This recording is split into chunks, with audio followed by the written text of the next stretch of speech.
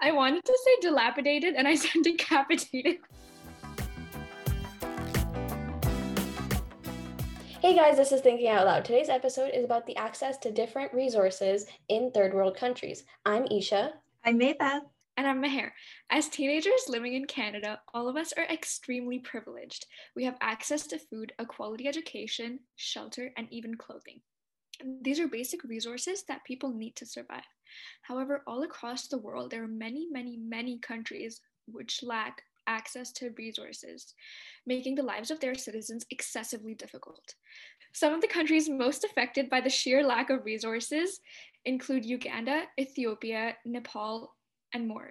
Across the world, the most used resources at third place would be natural gas, at second would be oil, and at first place is water. So if we're using it all up, what's going to happen in the future? And this isn't just a future problem. There's people now without access to clean drinking water. 785 million people lack even a basic drinking water source, including 144 million who are dependent on surface water.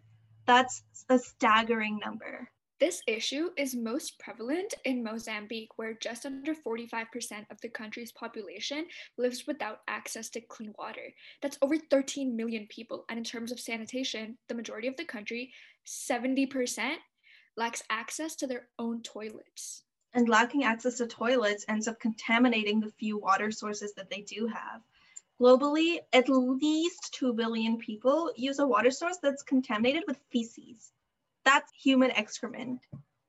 That's a horrific statistic.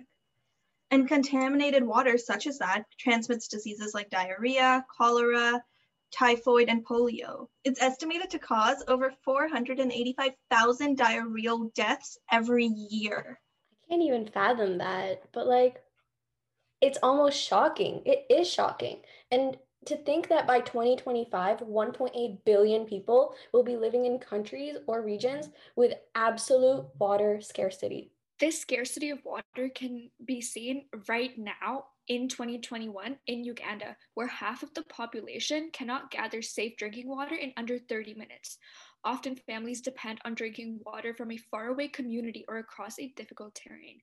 Many communities still rely on swamps, ponds, rivers, and unprotected springs for water.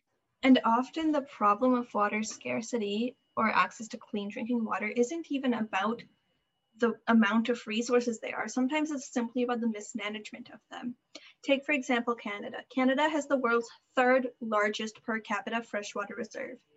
Yet there's 75 long-term drinking water advisories affecting more than 50 Indigenous communities across Canada. There's places such as Shoal Lake 40, which have been under a drinking water advisory for nearly 20 years, while other surrounding cities had perfectly fine water. This problem isn't even really small. Water scarcity affects more than 40% of the global population and is projected to rise. Right now, this is because of mismanagement and lack of resources. And not only water, whether it's food, shelter, or even other basic needs. We lack all of them all around the world. The lack of resources can be seen in Ethiopia, where the vast majority of Ethiopians live in poorly built, decapitated. Why is she laughing?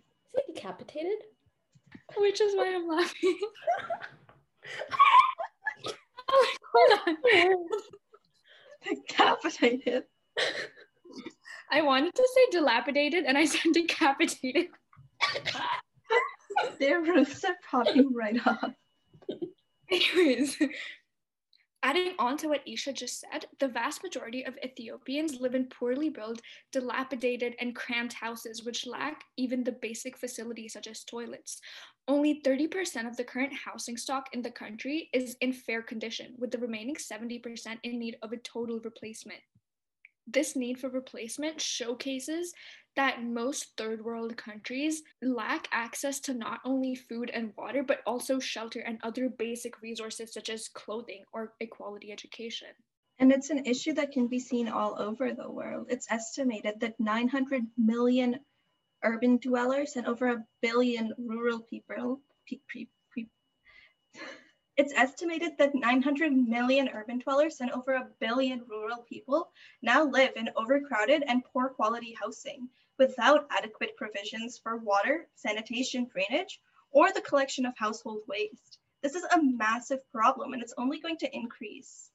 And speaking on sanitation, 2.4 billion people lack access to basic sanitation services such as toilets or latrines. And this also ties back to our previous episode, Bad Blood, that talks more about period poverty.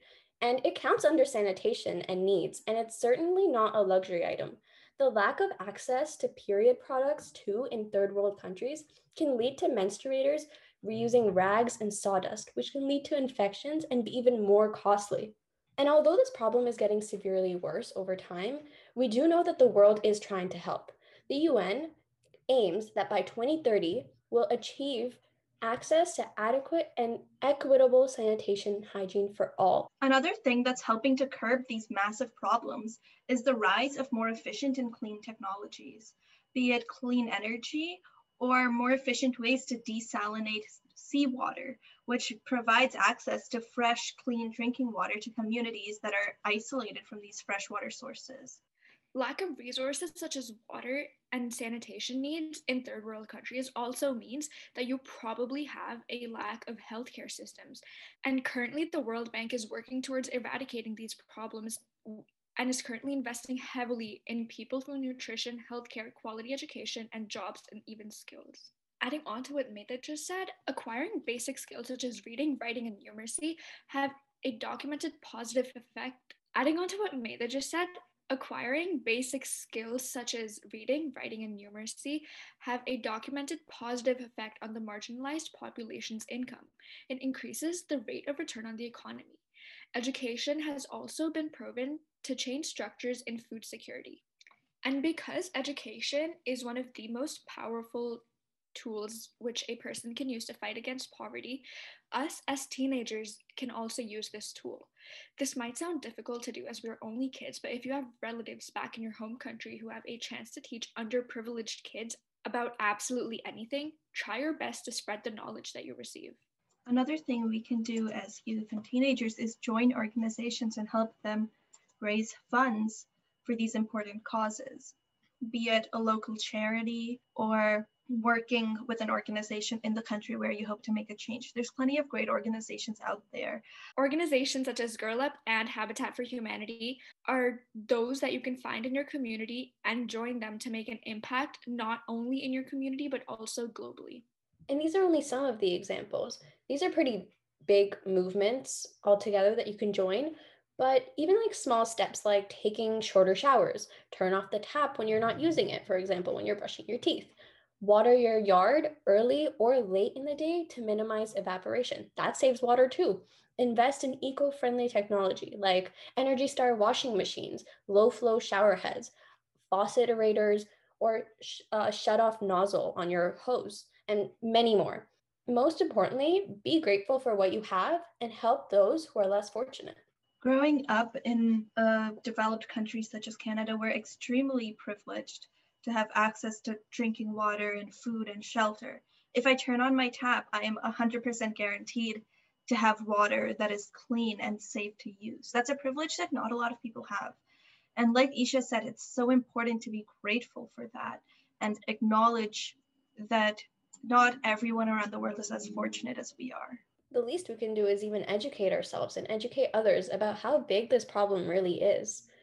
Like, for example, right now, we did our research and we're sharing it with all of you listeners through a simple podcast. I hope you guys learned something because the main way to curb this issue, like we already said, is through educating yourself and educating others. That wraps up the time we have together today. Does everyone want to go around and say what their main takeaway for this episode is? One thing that I want you guys to remember is that it is not uncommon to forget that you're privileged in one way or another. You have things that some people may not, whether these things be clothes, technology, or even food and water. Don't forget that as the future generation of this world, it is our responsibility to build towards a world that we want to thrive in. Exactly, and access to resources is one of the simplest things that one can take for granted. Take into consideration that millions of people don't get the same basic human rights that we do. Something I want everyone here to remember is that as urbanization increases, and as does the world's population, the amount of people left behind in poverty increases as well. And in our extremely privileged and fortunate position, we need to do what we can to help those that are less fortunate than we are. As we end this episode, be sure to eat up and be grateful with everything that you've got. Thank you for listening.